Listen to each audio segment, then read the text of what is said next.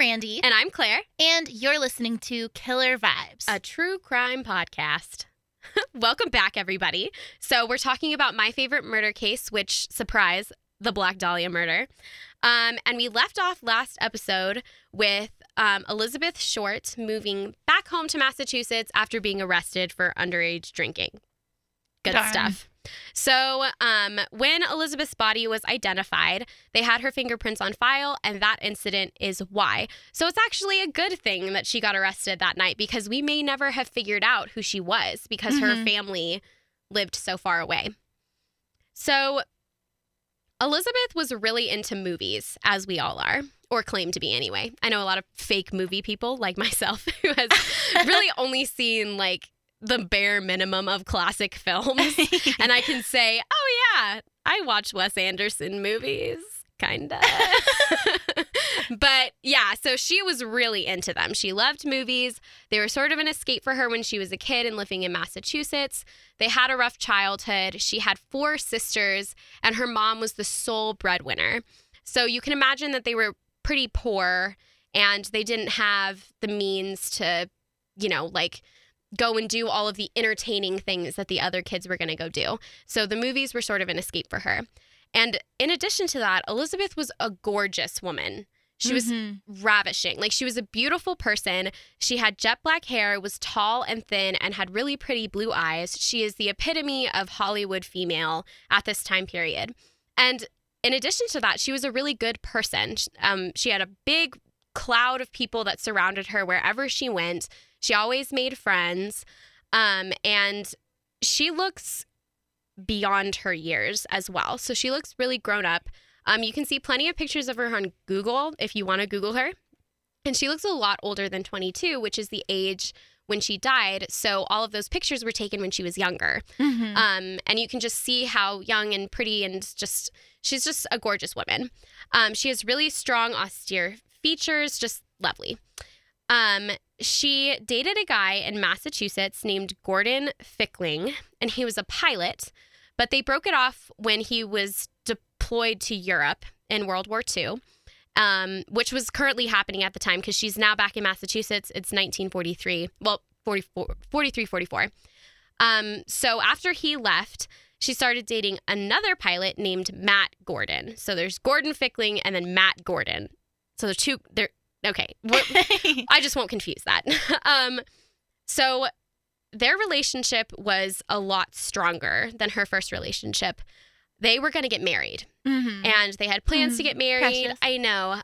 They were never formally engaged, but he had promised marriage to her, after he got back from his deployment in India. So he left for India, and he actually died in action in 1945. Which sucks because that's also the year that World War II ends. So, doesn't he die right after right before the war ends? Yeah, it's frustratingly close to the end of the war. Yeah, it's pretty tragic. He was a pilot. He died in action. So I don't know exactly. I want to say it was days. I want to say it was less than a week. It was really close to the end of the war. Like, it was scarily close. Which is such a bummer. I know. It kind of sucks. And of course, Elizabeth is absolutely devastated. So tragedy strikes her life. And some weird things start happening for her. And she actually starts to claim that they were married. This is not true. But she starts to say they were married, and then she also starts to say that she had a miscarriage and had been pregnant, which is also not true. I can't really blame her for these falsities, though, because she's clearly heartbroken, and it's almost like she has to cling to a false reality in order to make the relationship feel more permanent. Does that make sense? Like, if she had been pregnant with his baby, then she is now forever connected to him. Absolutely, even if they didn't officially get married. Right. I mean, a little crazy, but I get that. Yeah. And of course, we all face tragedy and deal with it in different ways. And for her, it was kind of, she exaggerated the truth in order to make herself feel better. So at this point, she actually starts getting back in contact with Gordon Fickling, who had been deployed to Europe. He was the guy before First Gordon. Matt. Yeah, the first Gordon. Gordon number 1. Yeah. And they had some correspondence, and she actually decides to move back to California. So she goes back to Long Beach, No, which is what don't go there. know. Don't You ever. will be murdered. You will be murdered. I'm not saying that people from California are all murderers, but I'm not going to move there. Love you guys, but I'm not going.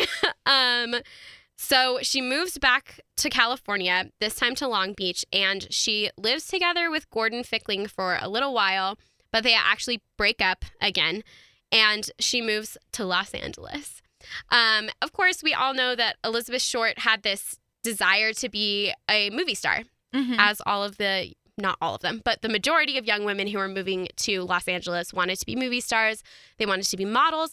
And she looked perfect for the part, but for some reason she struggles quite a bit in her pursuit of modeling jobs and acting jobs. So she bounces around from place to place, and she actually ends up living in 9 different places in the span of just 4 months, which is a lot of places. Yeah. And she dates a few more people, starts building up her cloud. She wants to be involved in this world, and it sucks that she has to do it that way, but that's how she had to do it. So she ends up living with a guy named Mark Hansen from May to October in 1946. I'm not really sure what happens there. I'm not sure if they had a decent... this guy's last name is Hansen? Yeah. Why do we have so many repeated last names? I don't That's know. so interesting. Everyone stop having boring last names. Hansen, Gordon. Just be original. I mean, my last name is pretty ordinary. Oliver. Yeah. It used to be different, though. Olive with an R. Yeah. That's usually how I tell people to spell it. I know everybody can spell it. It's pretty easy. Anyway, so I'm not sure what happens with her connection with Mark Hansen. I didn't dig too deep into that because it's not super essential. But she does live with him for a period of time. He's significantly older than she is. So I'm assuming they had some sort of a relationship. Anyway, at the end of it all, she is at the Chancellor Apartments, which is basically like living in a studio apartment, but with like 7 other women. So she's kind of cramped in a really small room. A whole bunch of other girls are in there, and she's not making a lot of money. So she's struggling pretty heavily. And we see her buy this bus ticket to San Diego on December 8th, 1946.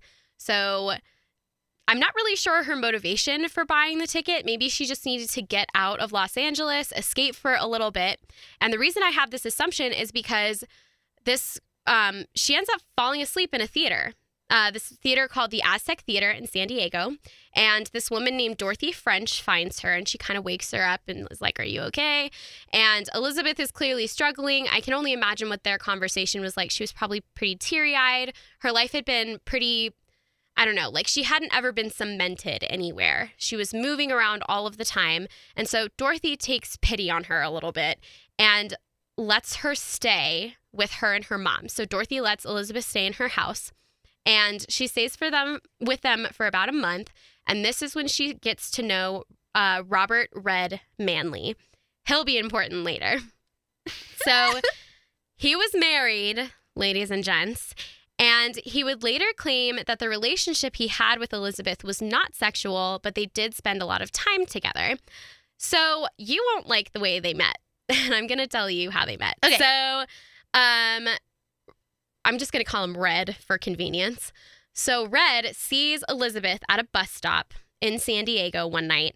And it's dark, it's cold, and he drives his car up to the bus stop and asks her if she's okay.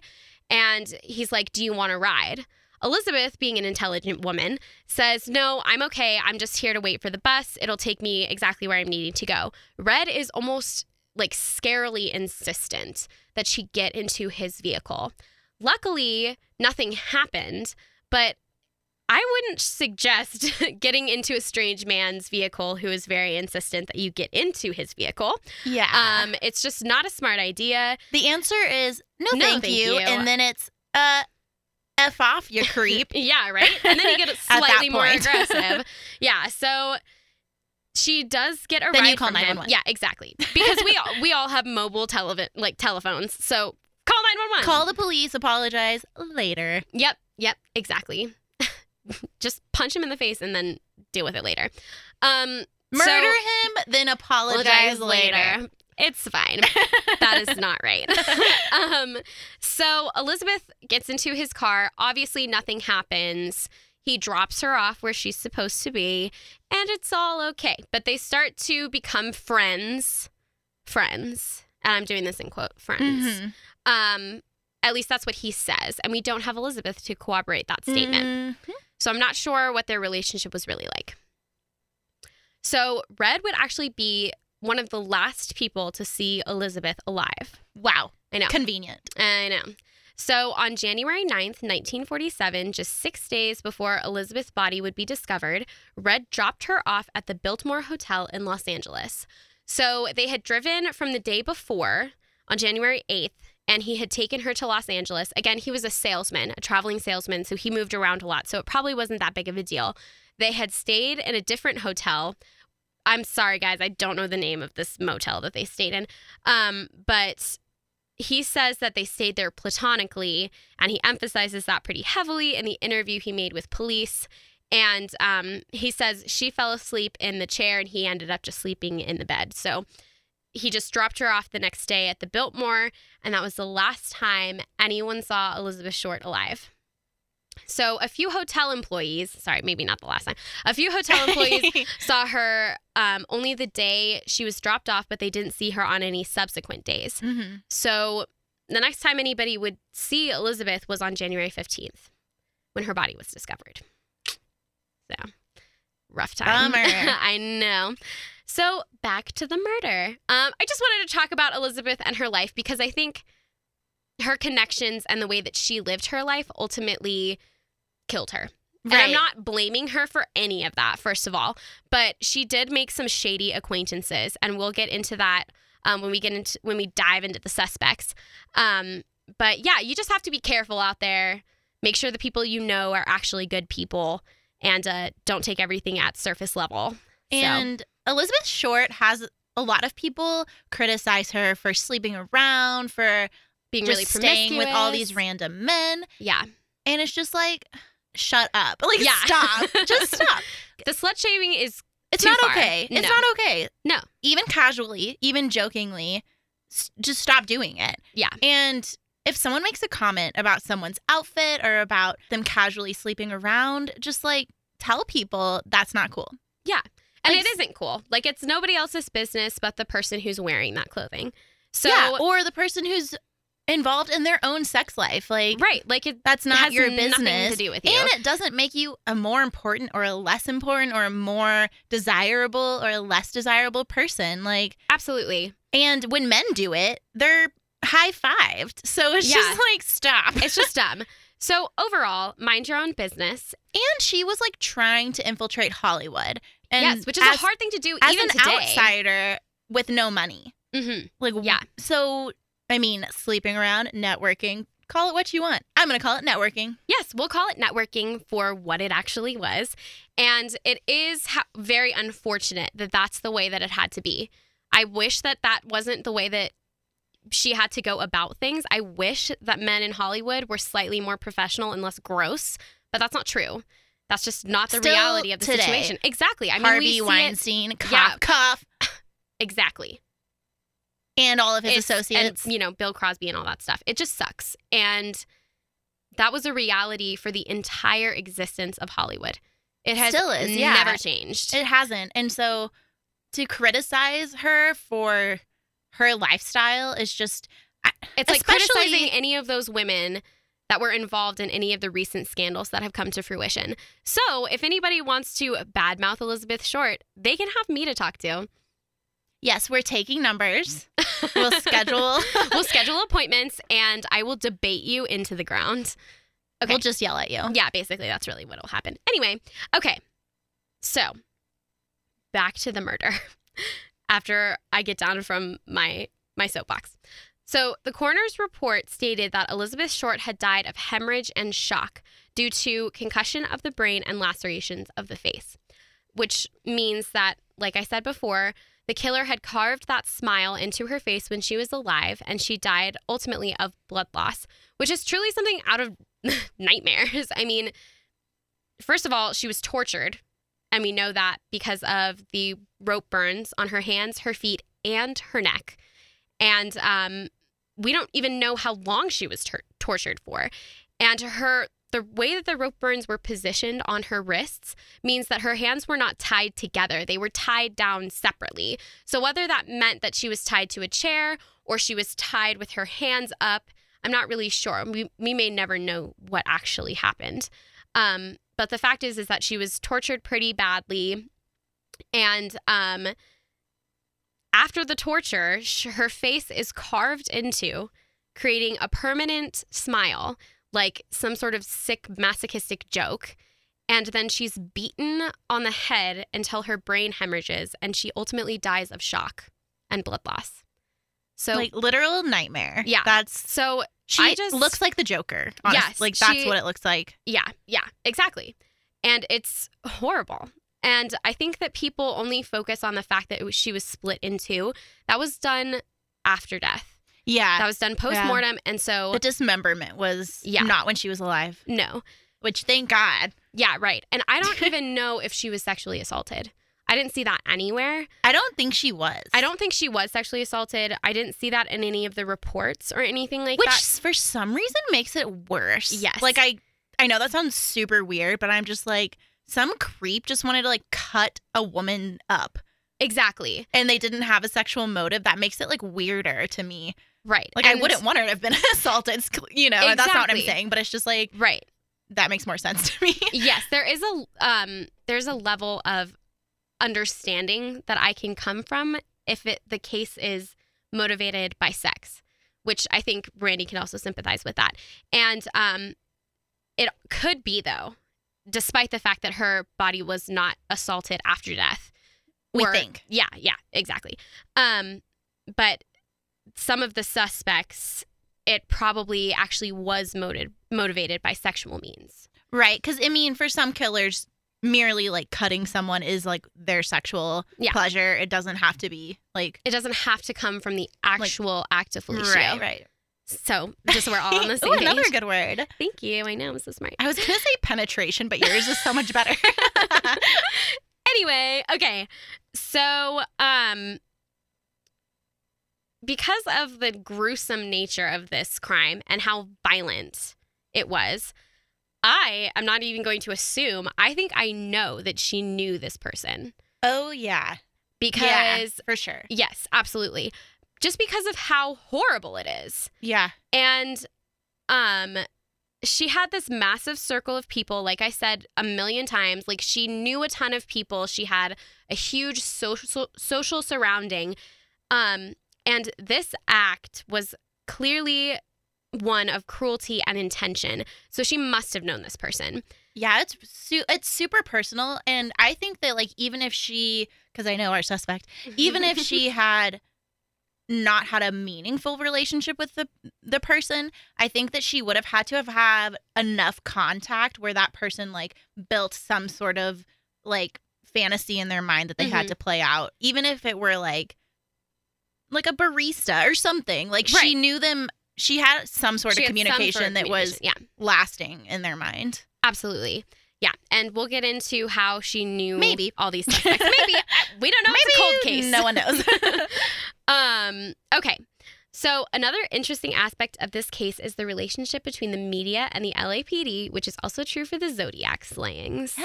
Yes, it is. I know. The media. Fancy that. We're here. It's funny that we would pick as our favorite cases one so similar. That's so, I know, right? That tells a lot about our friendship. I know. It's pretty solid. It's solid. It's pretty good. Yeah. We're best friends. Anyway. Okay. So the Herald Express and the Examiner are going to be the two newspapers that are heavily involved with this case. Obviously, you have a whole bunch of other ones that are integrated into it as well, but those are going to be the two really big papers. So the Herald Express actually had a working relationship with the LAPD previously, and this relationship was, continuing with this particular case, and that made Captain John Donahue of the LAPD really angry. So we have John Donahue, and we have Detective Hansen, and the other Hansen, and then Detective Brown. So those are the people that we have. And he was in the early stages of this case. he was pretty heavily involved in this case, in addition to the other two detectives. And we'll see his name pop up every once in a while. But he did not like having the relationship with the newspapers, which I can get. But as someone who is a reporter and who I haven't done any really major crime reporting at all, but I have had to strike up relationships with people. I would have totally made this bargain and been like, hey, I'll give you something if you give me something. And the killer actually had direct communication with the newspapers. So Captain Donahue kind of had to strike up the bargain and say, okay, we'll give you information about this case that we come upon if you give us all of the information that you have. So it was a weird relationship. Everything is corrupt here, so the law doesn't matter anyway. I feel like that's journalistically, ethically questionable. Oh, yeah, it totally is. You should not. And I was going to ask you about that. Yeah, absolutely. I would definitely want to have a relationship with the police department, but not in this manipulative way. So your relationship should not be consistent with you doing something for them or them doing something for you that is special. Right, That's exactly. unethical. Absolutely. That is against the SBJ Code of Ethics. Don't do that. Yes, it's in clear violation of it. And I would strike up something between the police. I'd be like, hey, I want to be able to report on this case. You have to have a working relationship between police and newspapers anyway, but you have to do it in this very professional manner. And as a journalist, I strive to convey information to the public. I'm not striving necessarily for people to want to read my whole paper all the time. It's not about that. It's about providing information and being able to seek the truth and report it. There's exactly. one. Exactly. There it is. That's what I want to do. I want to seek the truth and then I want to report it. But seeking the truth does not mean violating ethical codes at all. No, not at all. And or the law. Like, we can't violate the law. We have to follow the law. So this is in clear violation of that. Well, it's just like, as a reader, I would be like, this seems questionable. Weird. First, that makes your story questionable. Even if it is 100% accurate, I'm questioning you now as a journalist. Right. But also, like, I wouldn't have done that because you don't want to create this precedence that that's how it's going to be in future cases. And I don't know. I mean, I've worked with police in journalism, and if you're just nice and like don't piss them off and don't get in their way, then like they'll give you the information they have to. Absolutely. And if they don't, you always have Freedom of Information Act on your side. So it's like you don't need to stoop to that level. But I mean, this conversation isn't relevant because journalism today is not journalism then, so moot point. And the LAPD is not how it was then either, which it was pretty bad back then. The corruption was insane. And we'll talk about it, friends. On part 3. So thank you for listening, and we'll talk to you on part 3. Bye!